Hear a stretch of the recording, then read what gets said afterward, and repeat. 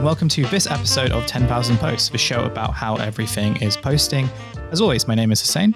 My name is Phoebe.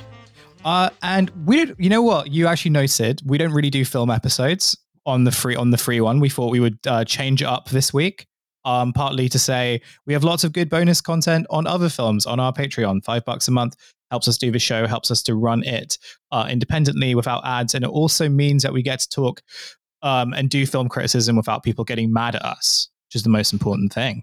But yeah, we're doing a film episode this time. There was a Netflix film that came up a few weeks ago. It was called Accused. It is not related to the BBC drama Accused. I don't know whether you ever watched that when it came out. No. It was pretty good. I enjoy. I mean, from what I remember, it came out a long time ago. But I thought there were these like dramatic kind of like is like an anthology of stories. Sean Bean was in one of them. It was pretty, and it was pretty good. It's not related to any of that though, so there's no connection to it. Accused is how would I describe it? It's about a guy having what seems to be like the worst day of his life or the worst night of his life. But it's also about pylons, and it's about it's about like social media, you kind of doing vigilantism, which is a fairly common thing that we talk about on this show. The story is fairly simple. We'll go into that in a second. But before that, I want to ask Phoebe, what did you think of this film? As I was the one who recommended it for this episode. I thought there were good bits and bad bits. I thought the tension was done really well, and as we will get into, I actually think that when it starts to get more horror filmy is when it sort of becomes less successful. Yes. So I'm not as we can attest from listening to me talk about any film ever. I am not a horror fan. That is not my genre. I don't like it, and the more that people are like, oh no, but this is good. This is elevated horror. That doesn't make my life any. Okay, well, number one, easier. Sorry. I don't care if it's elevated horror. I still don't want to see it. It's just not my vibe. Not everything is for everyone. It's fine. So I wouldn't necessarily call this a horror. I think there are definitely some horror elements to it, but very unusually for me, that was not what I found alarming or distressing towards, which is the kind of the horror bits towards the end. What I found, what sort of gave me the creeps was the kind of the slow build up of tension. I think they actually made a mistake in going down a kind of more traditional horror route, but I thought the direction was really good. I thought the cinematography was good. I thought the acting was really good.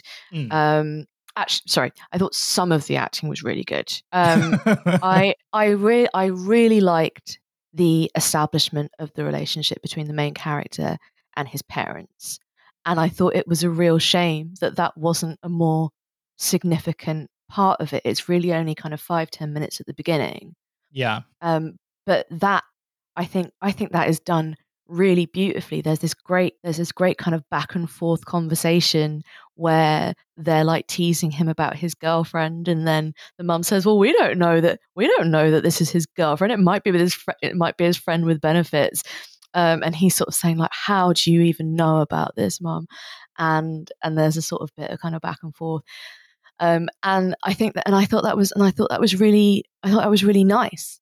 And I actually thought that that's something which would have made a more hard-hitting and upsetting drama if that relationship had been kind of further explored, because it would have more sort of set him in his context.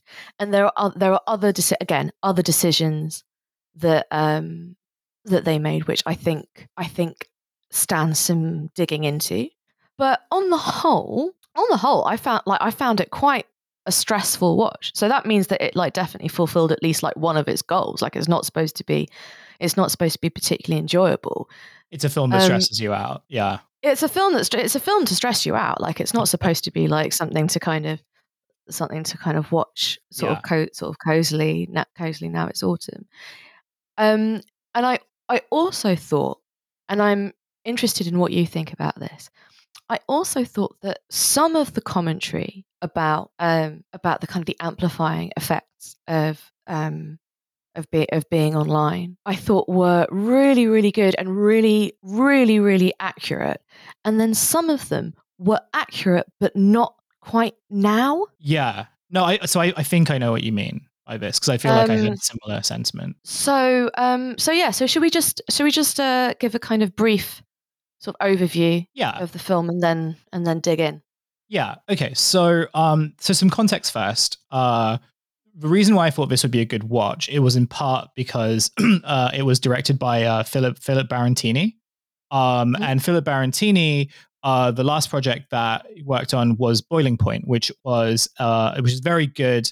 Another very good short film about a restaurant in Dalston. And just like it kind of goes through this, like, one day in the life of this very busy kitchen and the sort of like social economic dynamics of running that. Really, I think we both really liked that. And there's a similar kind of pacing, I think, with this one. But before we get into that, a very, very brief synopsis. So we are introduced to a character called Harry. Harry lives in London, but he is traveling back home. And this is sort of where you sort of talk about, his sort of relationship with his parents. His parents like live somewhere in the countryside.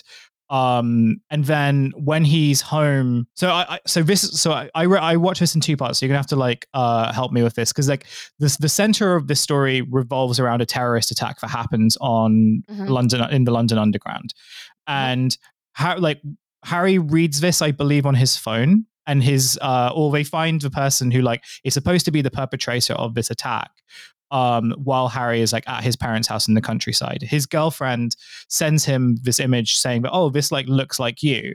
And the picture that they use is kind of, I mean, the guy's face is covered, but it's kind of, it's just like a puffer jacket, black jeans, a hat, and like the sort of vague beard that every sort of like middle-aged, or not like young to middle-aged brown guy has, right? I don't know how to describe it other than like, oh, this looks like you because you have the same beard style. So he finds it funny to begin with, but then as he's kind of looking, as he like then goes online, and people are trying to sort of like find the identity of the person who attacked, or the person who carried out this attack, someone who I believe went to school with him, says that, oh, this kind of, I think I know who it is. And that's how his name is then sort of pushed onto the world. Harry kind of freaks out about this, but doesn't see it necessarily as like a huge deal. But over time, like suddenly his name starts trending, and he gets like really, really freaked out by this. People are sort of scouring through his social media. They send him like, threatening messages. And then he receives them, and then he kind of sees some messages that sort of dox him. Like they find his address and people being like, I'm going to kill, let's go kill him, and so on. He's really, really freaking out. And this is sort of where the tension then kind of builds up, because like he's hearing these sounds and he's not really sure if there are people there or people who aren't there. Midway through the film, around about the midway point, the first time the vigilantes sort of show up at his house. And that sort of begins this thing where he's trying to avoid like basically being murdered by them. He runs to, and bearing in mind he's in the countryside, so a lot of this running takes place in the woods, in the dark. He ends up getting to like a neighbor's house, who is this like seemingly very, I wouldn't necessarily say she comes across as a nice woman, but like just seemingly kind of, a woman who wouldn't necessarily be in tune of what's going on right now. And this woman who he places a lot of trust in then turns on him. Which then leads to another series of attacks, because obviously there are people hiding in the woods going for him. So I think he takes on like, in different stages, he takes on like 3 people. And I think he kills like all of them, or he kills at least one of them. He kills 2 of them. He kills 2 of them. Yeah. He definitely kills one of them. And he leaves the other one. Yeah. Almost certainly to die. He doesn't kill the neighbor.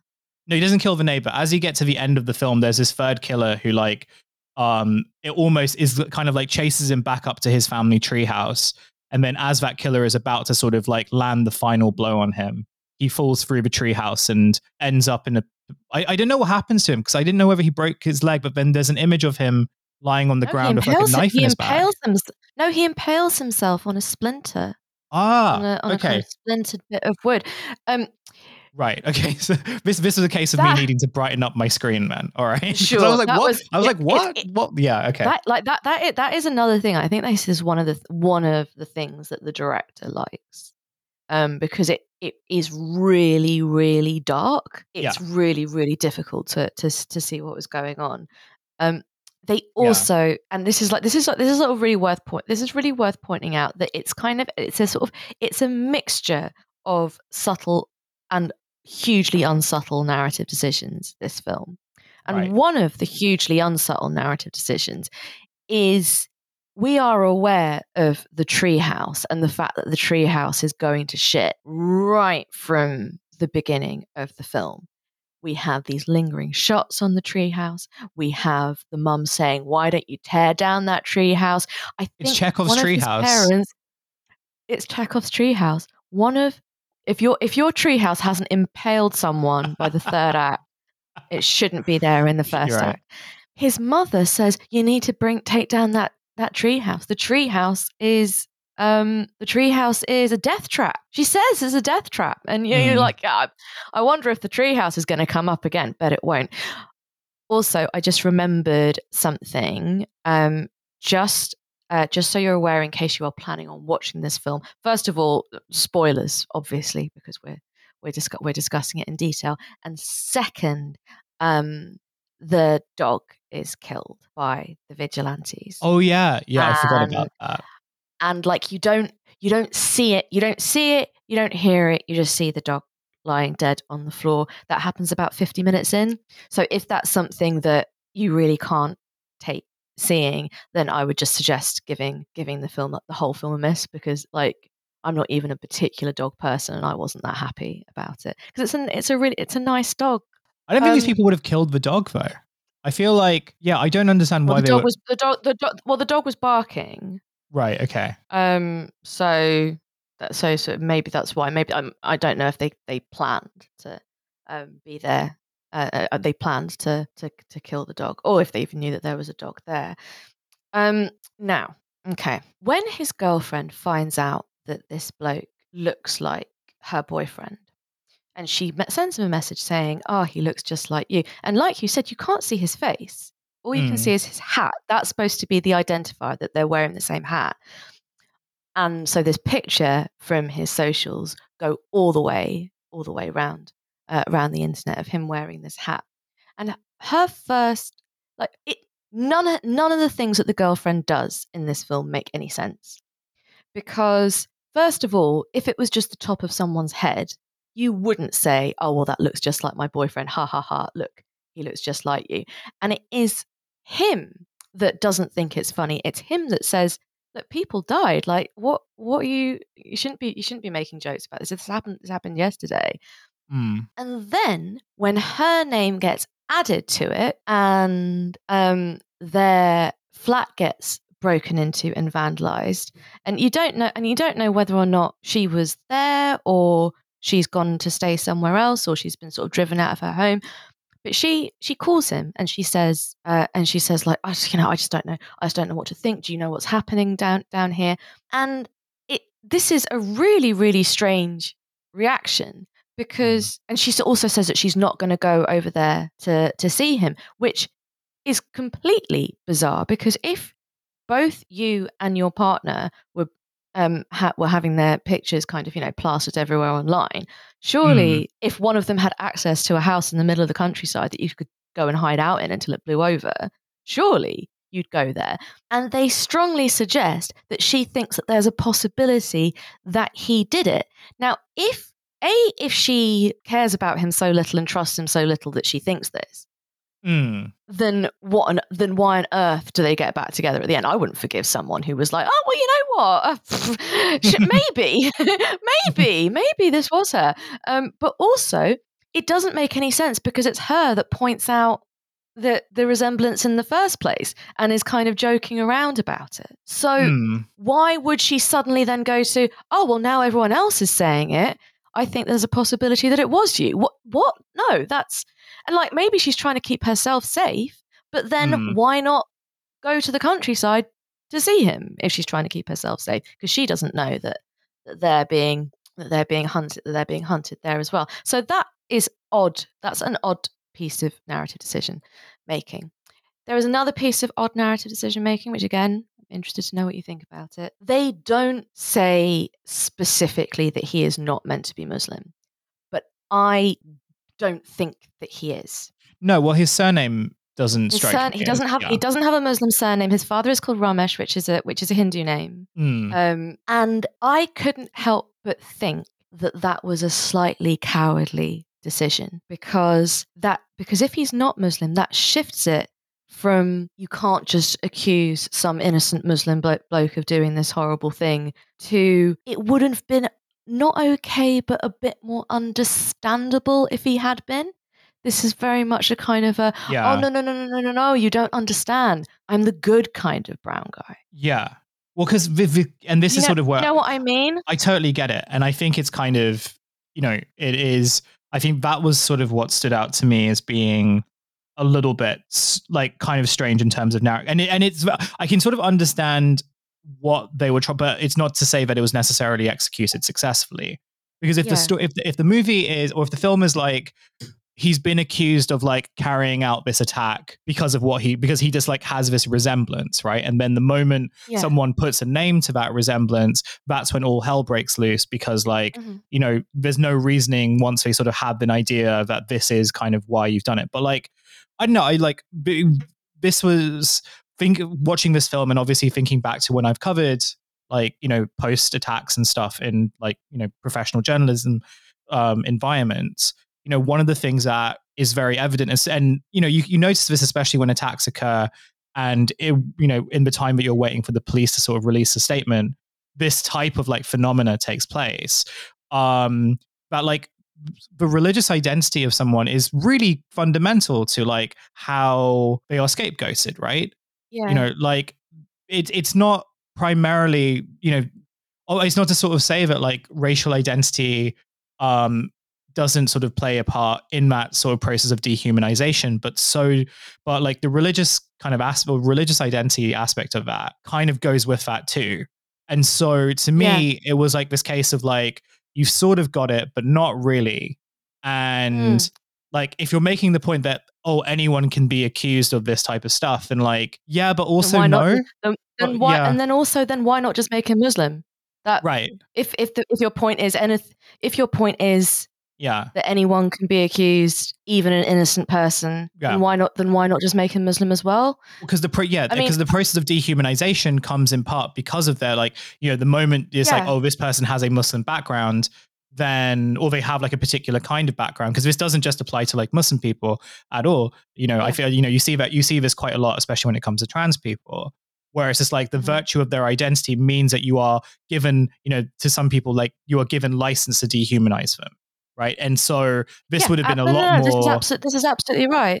As far as I know, this is a white team. So it's entirely possible that they are just thinking about it and sort of quite a sort of self-congratulatory, like kind of, like what, you just assume that every brown guy is a bomber, like what the fuck?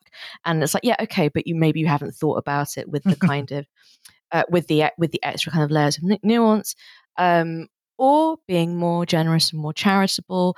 It's about the need for solidarity against the far right, because the far right are not going to make any distinction. So there's no point in you cutting around being like, yeah, but like I'm not the kind of brown person that you should be afraid of. I'm the good kind, because they're not going to be making that distinction. And in fact, the vigilantes do not make that distinction, and they repeatedly refer to him as a Muslim, and they also repeatedly refer to him using the peace slur.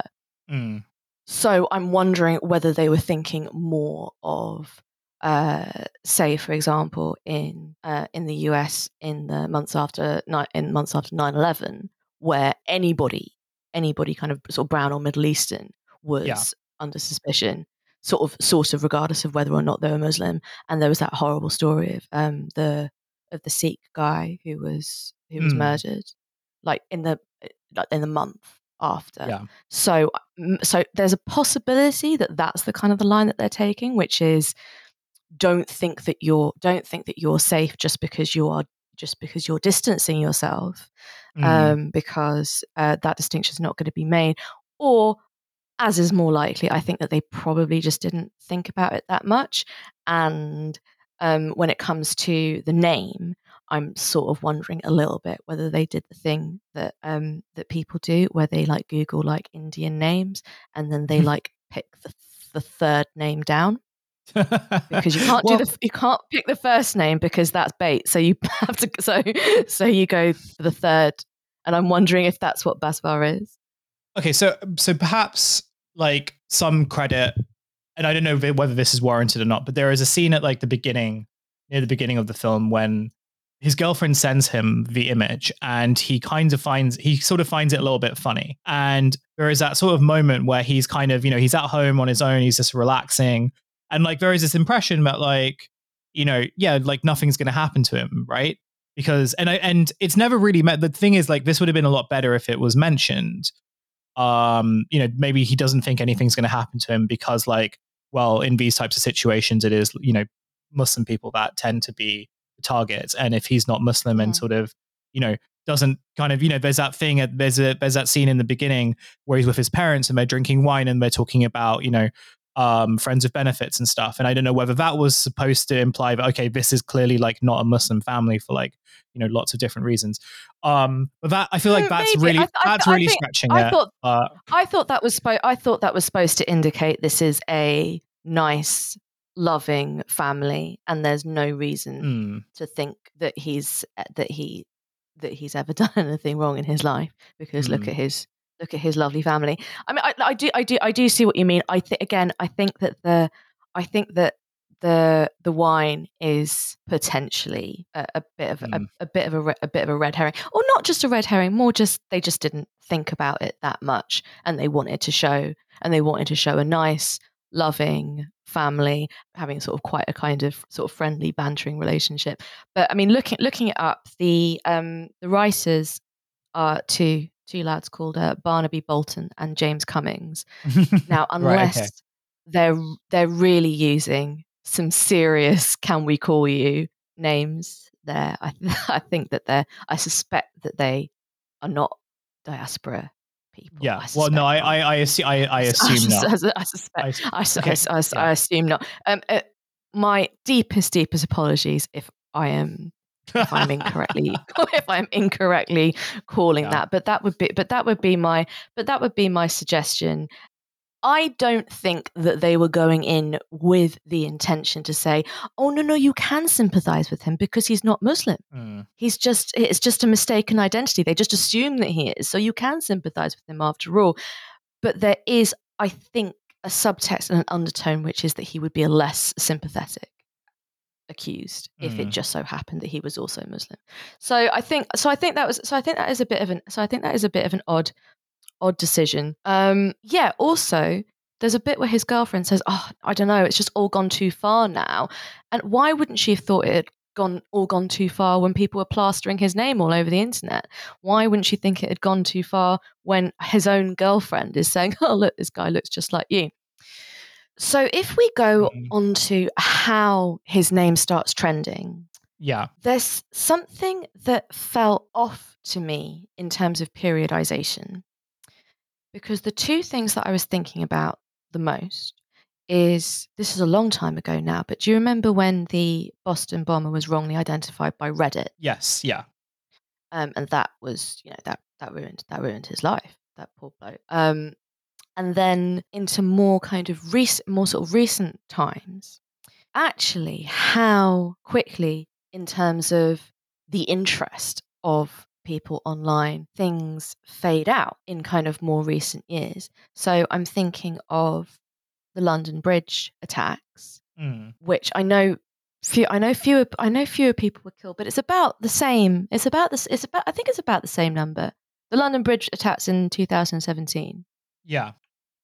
And even that was treated differently from other attacks, I think, on social media. People got bored of posting about it quite quickly. Now, admittedly, if somebody had piped up saying, I know who that guy was, I was at school with him, I know who that is, there's something that felt like a slightly different, more febrile atmosphere of what was supposed to be Twitter. That everyone is kind of is sort of jumping onto this, and everyone is sort of treating this like a kind of like something which is of not just of like brief sort of day long interest, but of kind of enduring interest. And even the look at this guy, let's find him, seemed much more suited to people trying to find people in the background of a TikTok who they think is being disrespectful to the TikToker.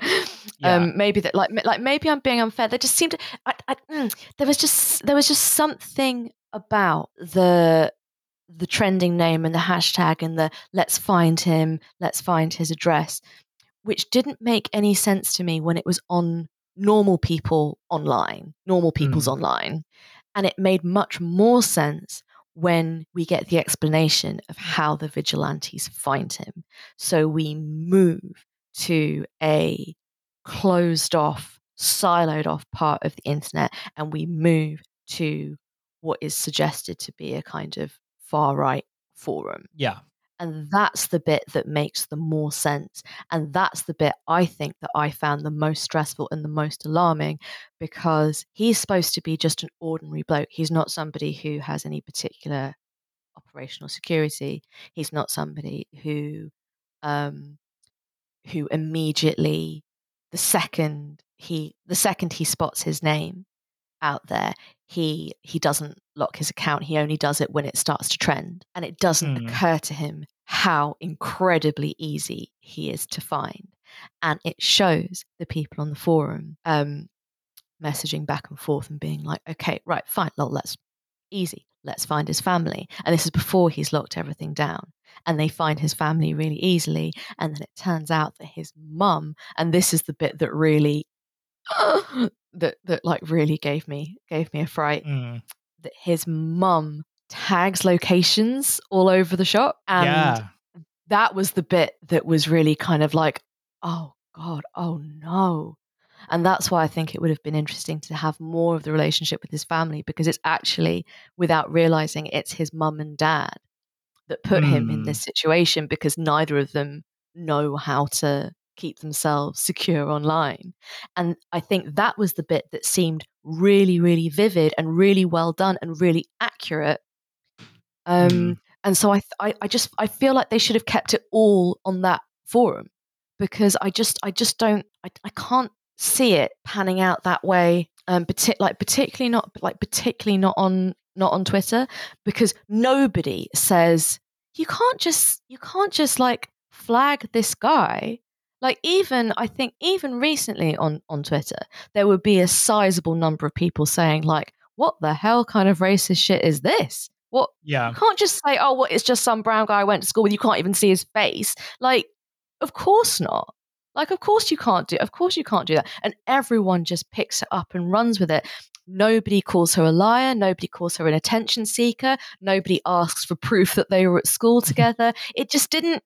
I think that it was made more ineffective by how alarming and anxiety producing the scene with the forum is. Yeah. No, I think you're right, because like the sort of like Twitter bits were sort of, I could see what they were trying to get at in terms of, because I was thinking about this less in terms of terrorist attacks and much more on the sort of like main character tendency that doesn't really happen so much these days, but definitely did happen a lot more not that long ago. The ease of which someone can be made into a main character, the ease to which like someone who like has seemingly like, you know, who has like done something, you know, not necessarily wrong, but has done something like embarrassing or obsessing, like how easily their information can be found out. It seemed to sort of be like a little bit of a commentary on that without it sort of veering into, the dangers of cancel culture and stuff, which is like what this could have easily done. And I'm glad that it didn't do that, or it didn't sort of like, touch on those things. But it was, at the same time, it was very much just like, okay, well, seemingly people are very trusting of this one source who kind of says that like they know someone who kind of bears resemblance to the guy, considering that this is not, his look is not necessarily like the most unique look in the world. And I wonder whether that's sort of like a broader commentary on like, okay, well, if people's biases are confirmed, then like it is extremely easy to kind of just say, yep, this is the person, and get, enough. And the transition from Twitter to the forum is really interesting to me, because what it shows is that you only need some people who have basically kind of confirmed that to be the truth to then be like, to then feel vindicated. And, we think about like, I don't know, like, all the, fuck, what's his name? I'm not going to mention his name just because I don't want to be in this situation. But like, we've heard about like far right characters who do like keep lists of activists and people who they just generally don't like. And we don't know what information they have, but like, we probably know that they kind of have quite a lot of information. It is something like quite scary to think about, because you're not really sure, if you're on the list. But I think the last time one of these lists got leaked, there were a lot of people on there who were like, well, I'm not an activist. Like, why? Like, I just post stuff. Why the fuck am I on this list? Right. And it turns out that, they're just literally on this list because like they're trans. Like that's it. And so we know that these people are there, and so I think one of the interesting things about this film is like, well, what if people, what are the consequences of like keeping these sort of like, community like, surveillance documents, right? Because you only need one person to really act on them. And like, this is an interesting case of, well, what, and it's not a completely unfeasible case of, well, what happens if you have someone who like, feels vindicated to carry out like this type of attack on someone and has the information and the means to do so. You end up in a situation where like a handful of vigilantes is all you need to kind of like basically ruin your life forever. That's kind of where like the strength I think comes in. Absolutely. And that's where I think it falls down a little, because it can't quite decide what it's trying to say. Is it warning about the danger of pylons? Is it a kind of media literacy, think before you repost? Is it a homily against attention seeking and trying to kind of center yourself into a kind of horrible tragedy? Or is it a warning shot about the digital sophistication of the far right? Because his house gets broken into and vandalized, his flat in London gets broken into and vandalized off someone posting his address on Twitter. But things really, really kick off when they find where he is hiding on the far right forum. And they pick up that baton that's been kind of put down. And I suppose the point there is ordinary people getting involved in this don't realize the damage they're doing because they don't realize who could be seeing it. But I think they just need to make that point a little bit more clearly. There are some interesting bits where his first response is to call the police. And that is, I think, quite interesting that it doesn't occur to him that the police would either sympathize with the people who are trying to harm him or certainly would have no interest in protecting him. And it's true, the police are useless. They are worse than useless. They just say, I mean, they don't say, well, could you just not look at it, which is what they normally say if people are trying to kind of report anything online. But they do say, oh, well, just don't answer the door. And he's like, yeah, good. That's actually really good advice. I just won't answer the door. But as soon as he gets wrongly identified, that is when this kind of machine starts up, and that's when the escalation happens. So I think that it could have worked just as effectively for it just to be one person saying, oh, I think I went to school with this guy, and then that being picked up immediately, and we go straight to the forum, because like I said, that was the thing I found most convincing and most effective. There's another interesting, and again, I'm not sure if this is quite intended. There's an interesting amount of pro personal surveillance camera propaganda in this film. And I don't know if that's just to kind of create a kind of visually interesting shot, or whether they, again, just really haven't thought it through. Because surely underlying the point of this film is you've got to kill the cop inside your head. It's not, but if it just so happens that you then get trapped in your house by a pair of lunatics with weapons, then what you need to do is you need to keep an eye on them using your Amazon Ring camera, TM, and which is what he does. He's like edging around the house with his phone with like the different cameras. So there's sort of no criticism of this kind of sort of unthought through surveillance at a kind of local and individual level, and whether or not, I mean, because it does keep him safe. It's what keeps him safe. It's it's how he keeps an eye on the intruders. But whether this is supposed to be a kind of script flip where what these cameras normally get used for is homeowners using it to report anybody who they think looks suspicious. So in the normal run of things, it would be him who is being reported for being on somebody else's Ring camera, but he manages to sort of turn it to his advantage. I think that was something which could have used some more exploration. So when he runs to the neighbor, this is just a really, really classic horror trope. So before anyone says anything like, "How would you know? You don't even like horror," but doesn't mean I don't know about it. So doesn't mean I don't know about it. My absolute favorite thing to do is to read Wikipedia summaries of horror films and then think about what I've read for several nights on end.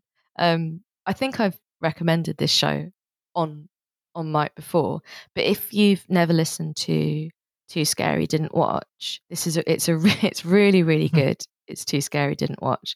And I've unfortunately had to stop listening to it because I started to find that too scary as well. But if you are like me and you like to know what happens in a horror film, but you can't stand to watch them, then I really do recommend this podcast because the girls who run it are delightful, I think.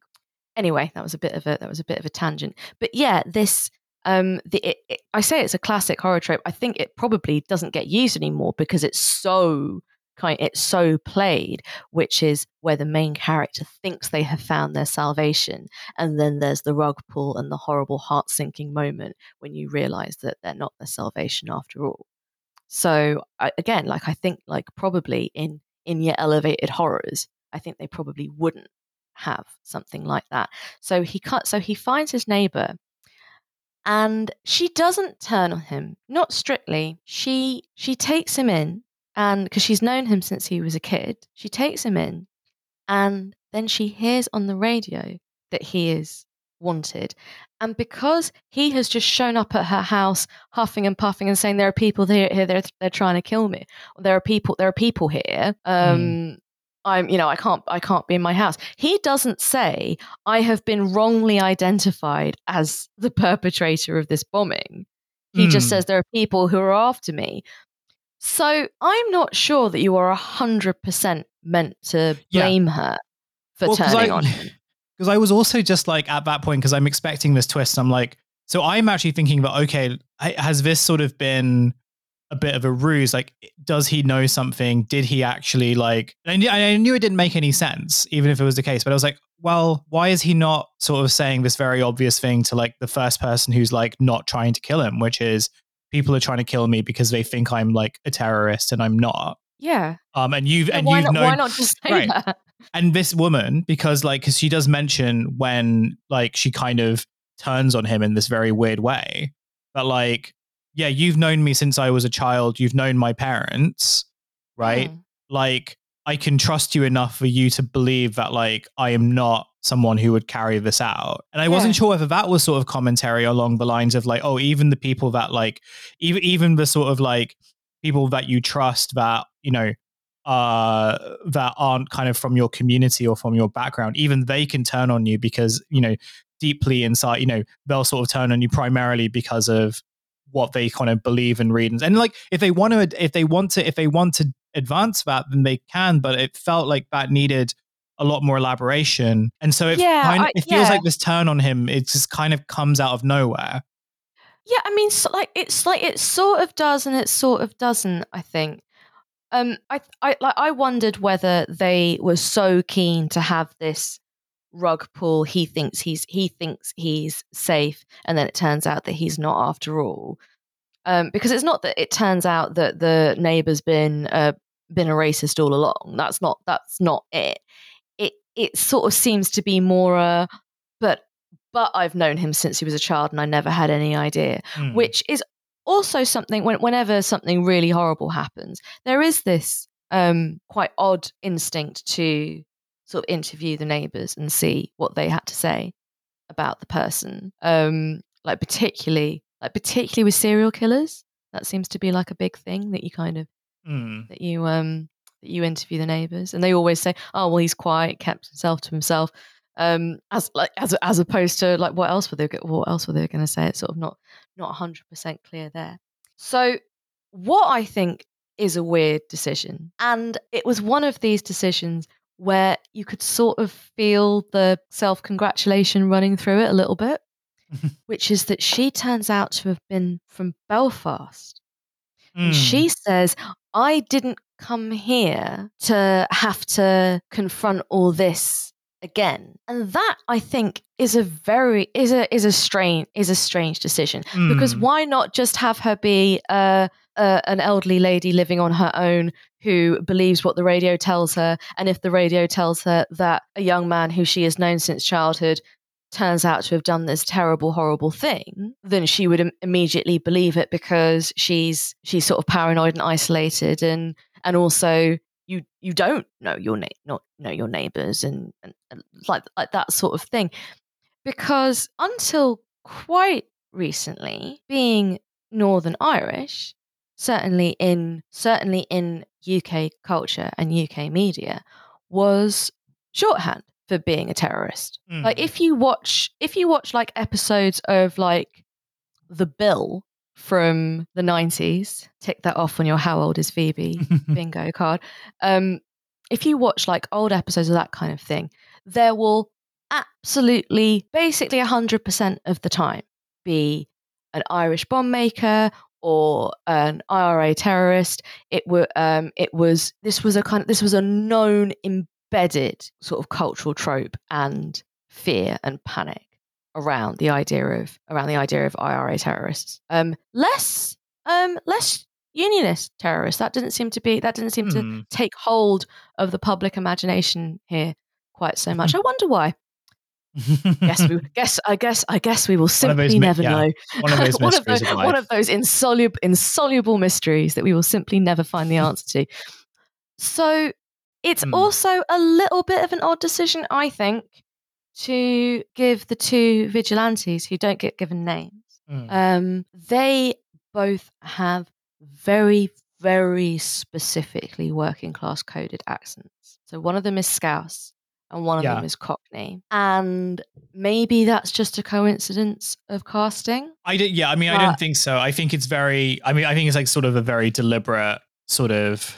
I think you're supposed to bristle at it. I think you're supposed to think, oh, well, of course, these two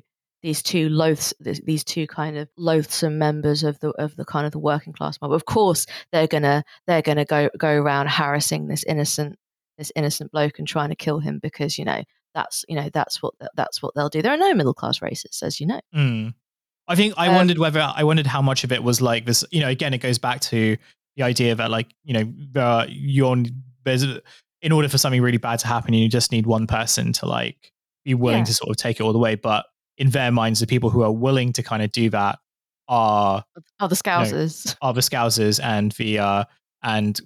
although I was looking through some of the frames of this film, and the countryside where he lives, it's near York. It's like Y30, which is I don't think it's a real postcode, but it is within the sort of like North Yorkshire area. Oh. So in this How time between when he interesting. was identified, seemingly if someone had a Cockney accent, they drove quite far in quite a short amount of time to go get him. So I don't know, take that however you want, but I'm not one to sort of be, kind of think it sort of falls down on like geographical inconsistencies, but in this particular instance, I did find that quite funny. I mean, you're not saying you got to hand it to them, but that is quite a long drive. You put a lot of effort into it, He's put a lot of effort into it. Well, Yeah. Liverpool to York is a long drive. It is a long drive, actually. Yeah, Maybe they're just like the nearest members of this cell, of this like far right cell, who are available, and they had to kind of send around a little WhatsApp like, is anyone available tonight for a little murder? Speaking of the vigilantes, because I'm conscious of time, but also I'm conscious that we didn't get to actually like describing what the ending of this film is. Which is to say that after he kills he kills one of these vigilantes in the house fight, and then in the other instance where the other vigilante kind of like is about to kill him and then falls through the treehouse and dies. He then sort of like gets back in the car, very like battle bloodied and bruised, and he sort of drives back to London or something. Then you have this sort of like requiem scene at the end where, people who like locked their accounts in the wake of like Harry Bevsar being identified unlock their accounts. There is a scene of a journalist who like is writing an article called "Is Harry Bevsar the London Bomber?" She deletes it. And as the forensic teams are sort of going through the houses looking at sort of the damage of what's happened in the night, a TV reporter is doing an interview of Harry and his family where so at this point it's like, well, it's very clearly the actual attacker, who is, I don't think his picture's ever shown, but his name is like Peter North, I think. So what He's you not have is like Peter North, is he? I think what he has an English, like he has like a non. I think his name. I think the name they give him is Peter North, but I know the first name is Peter at least. So Peter is identified as being the bomber, and is sort of shown. The media seems to kind of like be giving him that sort of sympathetic. Oh, neighbors thought he wouldn't do anything, like the stuff that you talked about earlier. And the film sort of ends on this kind of interview scene where the interviewee is like, how is this sort of like, what's your life like now? And so even though Harry sort of is back with his family and seemingly still with his girlfriend, like there's a scene where it's like, he is sort of forever broken by what has happened to him, which is fair enough considering like, there was a pretty shit time, like to say the least. Well, I think I was curious. There's quite a fun, clumsy bit there, and I get what they're trying to say with it, but you could feel the self-congratulation a little bit, where they show the distinction between how they talk about the guy who actually is the bomber, who's left behind this manifesto, saying that he's going to cleanse the UK of its sins. And they say, so we talk to the people in his life who say what a lovely, quiet bloke he was. And we ask what failures in mental health services could possibly have led to him doing such a terrible thing. And it is and I understand why they've done it. It's supposed to be a contrast with how they immediately talk about Harry, but I think it's a little bit clumsily done. What I think is interesting about the interview, because then they show him at the end visibly twitching whenever his phone vibrates, and I thought that was really good because it shows the traumatic physical effects. And he's sort of sitting between his parents, and he's sort of semi-catatonic, and he can't look the interviewer in the eye, and etc. It shows the girlfriend unlocking her account, and the girl who accused him in the first place locking the account. But what I was puzzled by, first of all, it's not clear where he got the hammer from, unless he's supposed to have got the hammer off this bloke that he kills the first attacker with. Also, when she sells him out to the attackers and says, "Oh, he's in there," and then when they start like attacking him, she's like, "Oh no, but don't hurt him." What did you think they were going to do? Like, sit him down, have a little cup of tea, and say, "Don't do that again." Like, what did you imagine was going to happen? But he is, again, they keep stressing that he is a normal bloke, and Mm. the strong suggestion is that the vigilantes have done this before, that they are ready to go. They have got weapons, they've got training, they're running an operation here. So the question is, A, how's he getting the hammer off him? And also, Mm. I think that Yeah. was a bit. That's what I mean about like when it just turns into a kind of more standard sort of home invasion nightmare horror. See, Is yeah. is it just gets like it's actually loads less scary and loads less tense than when he's kind of in the house and they're outside, and he does this bloke in without thinking, Mm. without compunction, and Yeah.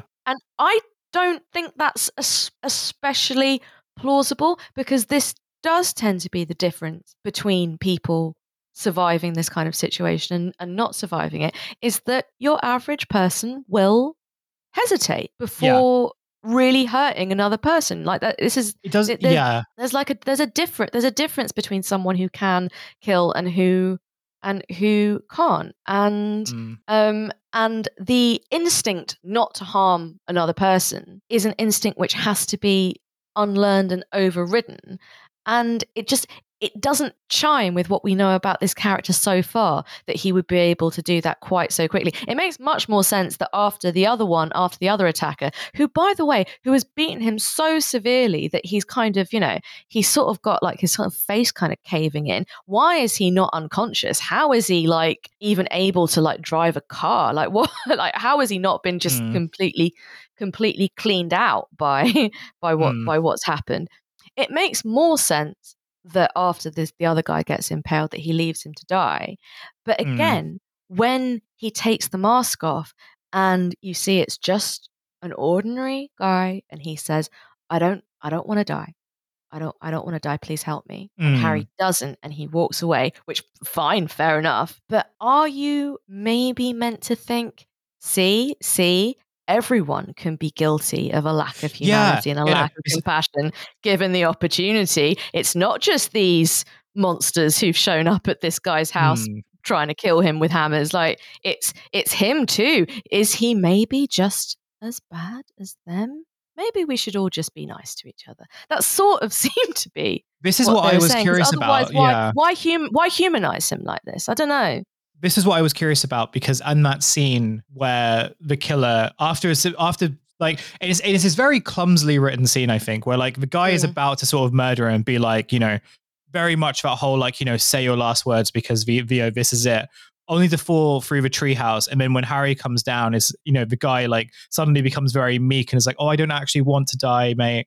Um, it's a really clumsily written scene, and I was like trying to yeah. be like, okay, well, what's actually trying to be said? Like, what's trying to be said here? Is it the idea that like everyone like has a humanity, and like some people are afforded it and others don't? Is it the case that like this night has turned Harry into like a killer, and so as he's trying to sort of like as this whole story has been him trying to like insist and run away from people who think that he is a killer, Mm, over the course of one night he becomes the very thing that he's like yeah. sort of running away from. That would have Yeah. been quite an interesting line if it was sort of followed through. But the issue then is like, after this whole ordeal, there is no kind of like there's no real, there doesn't feel like there's any sort of real, I mean, there is in the sense where like Harry becomes like a lot more afraid of like, as you mentioned, a lot more afraid of his phone, or like the phone vibrations, and clearly like is sort of scarred by what happened. But Mm, like my thinking would be, and I say this only from a point of like being, I say this only as kind of a point of curiosity. If I had killed someone, I feel like that would have changed me quite a lot. yeah. You know, And that I and feel maybe like maybe you're more kind of, flinching at the sight of blood than you'd be flinching at your phone vibrating. Maybe. I feel like that. I feel like Maybe. that would probably. I feel like putting a knife or a hammer through like someone's flesh would probably impact me a lot more than a phone vibration. Yeah, I mean, But like, because if the point they were trying to make is by showing his face and by showing him begging for his life, that they're saying, look, even though he's done some appalling things, he is also still a person and he should still be allowed his humanity, even as he is trying to deny Harry his humanity. But this horrible position that he's been put in has made Harry a little bit less human than he was, and that is how he can walk away from a dying man. Like, the Harry of that morning would never have walked away from a dying man, like, regardless of what had happened. Maybe that's sort of what they're trying to say. But then you can't have that as the last scene. That's got to be more kind of in the middle of the film, really, if that's the point you're trying to make. And also, and I know that this is perhaps being a little bit nitpicky, but I am absolutely sure that you are not allowed to kill people with hammers or impale them on a treehouse. Like, even if you manage to successfully claim self-defense, and I suspect that with something as like violent as hitting someone over the head with a hammer until they die, there's no proof that they're there to kill him. After all, the only proof is on this presumably anonymized forum, which Harry knows nothing about. I mean, it's a little bit neat that they immediately go, "Oh, I bet he's gone to his family," because you'd think they'd try a few other avenues before you'd say, "Oh, well, he's gone from London to York." But as far as the police are concerned, presumably these two are burglars. They're trying to break into the house to steal something. There's no evidence or proof that they are there, that they have tracked him down there and they are there to kill him, and that when Harry is attacked, he is defending himself. Because even if you kill someone else while defending yourself, you are still criminally liable for killing someone. You're not allowed to just say, "Oh yeah, but he started it." Like, that just it just knocks time off your sentence. It's like it's taken into account. Look, if we've got any criminal barristers listening, who can discuss this point with me, I genuinely would like to know the answer, because I am almost positive that regardless of the situation, you are not allowed to kill someone. Yeah, I am. Until the woke society won't let you do that. At Woke least society not right now. simply will not let you kill people. It won't let you kill anyone. But yeah, 10 people are supposed to have been killed in this bombing. And then by the end of the film, he's dispatched a fifth of that in just one night. So who knows what he would have been up to if allowed to stay on the streets. You don't know. On that note, we should probably end it. We are running out of time. So thank you for listening to this episode. You can watch Accused on Netflix if you have a Netflix account. It is one of their main films, is search Accused. Thank you for listening to this free episode. We really appreciate that. As mentioned at the top, we have a Patreon, $5 a month. It supports our show, helps us run this without ads, helps us to stay editorially independent. And also, there are lots of really good film reviews on there and TV show reviews and stuff that we've done over the past few years. So go check that out. I don't have any plugs. Phoebe, do you have any?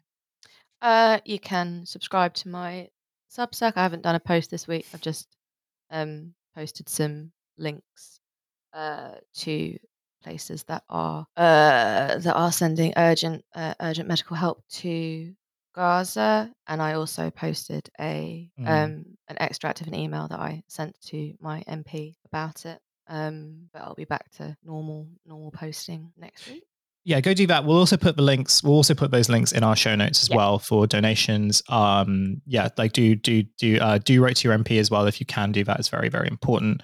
And if you're able to get to a demo, yes, and if you are able to get to demos, go do that. Hope you were there on the Saturday one if you're listening now. This show is produced by Devon. Follow them at Devon_on_Earth. Listen to Kill James Bond if you don't already. Until next time, we'll catch you later. Bye. Bye.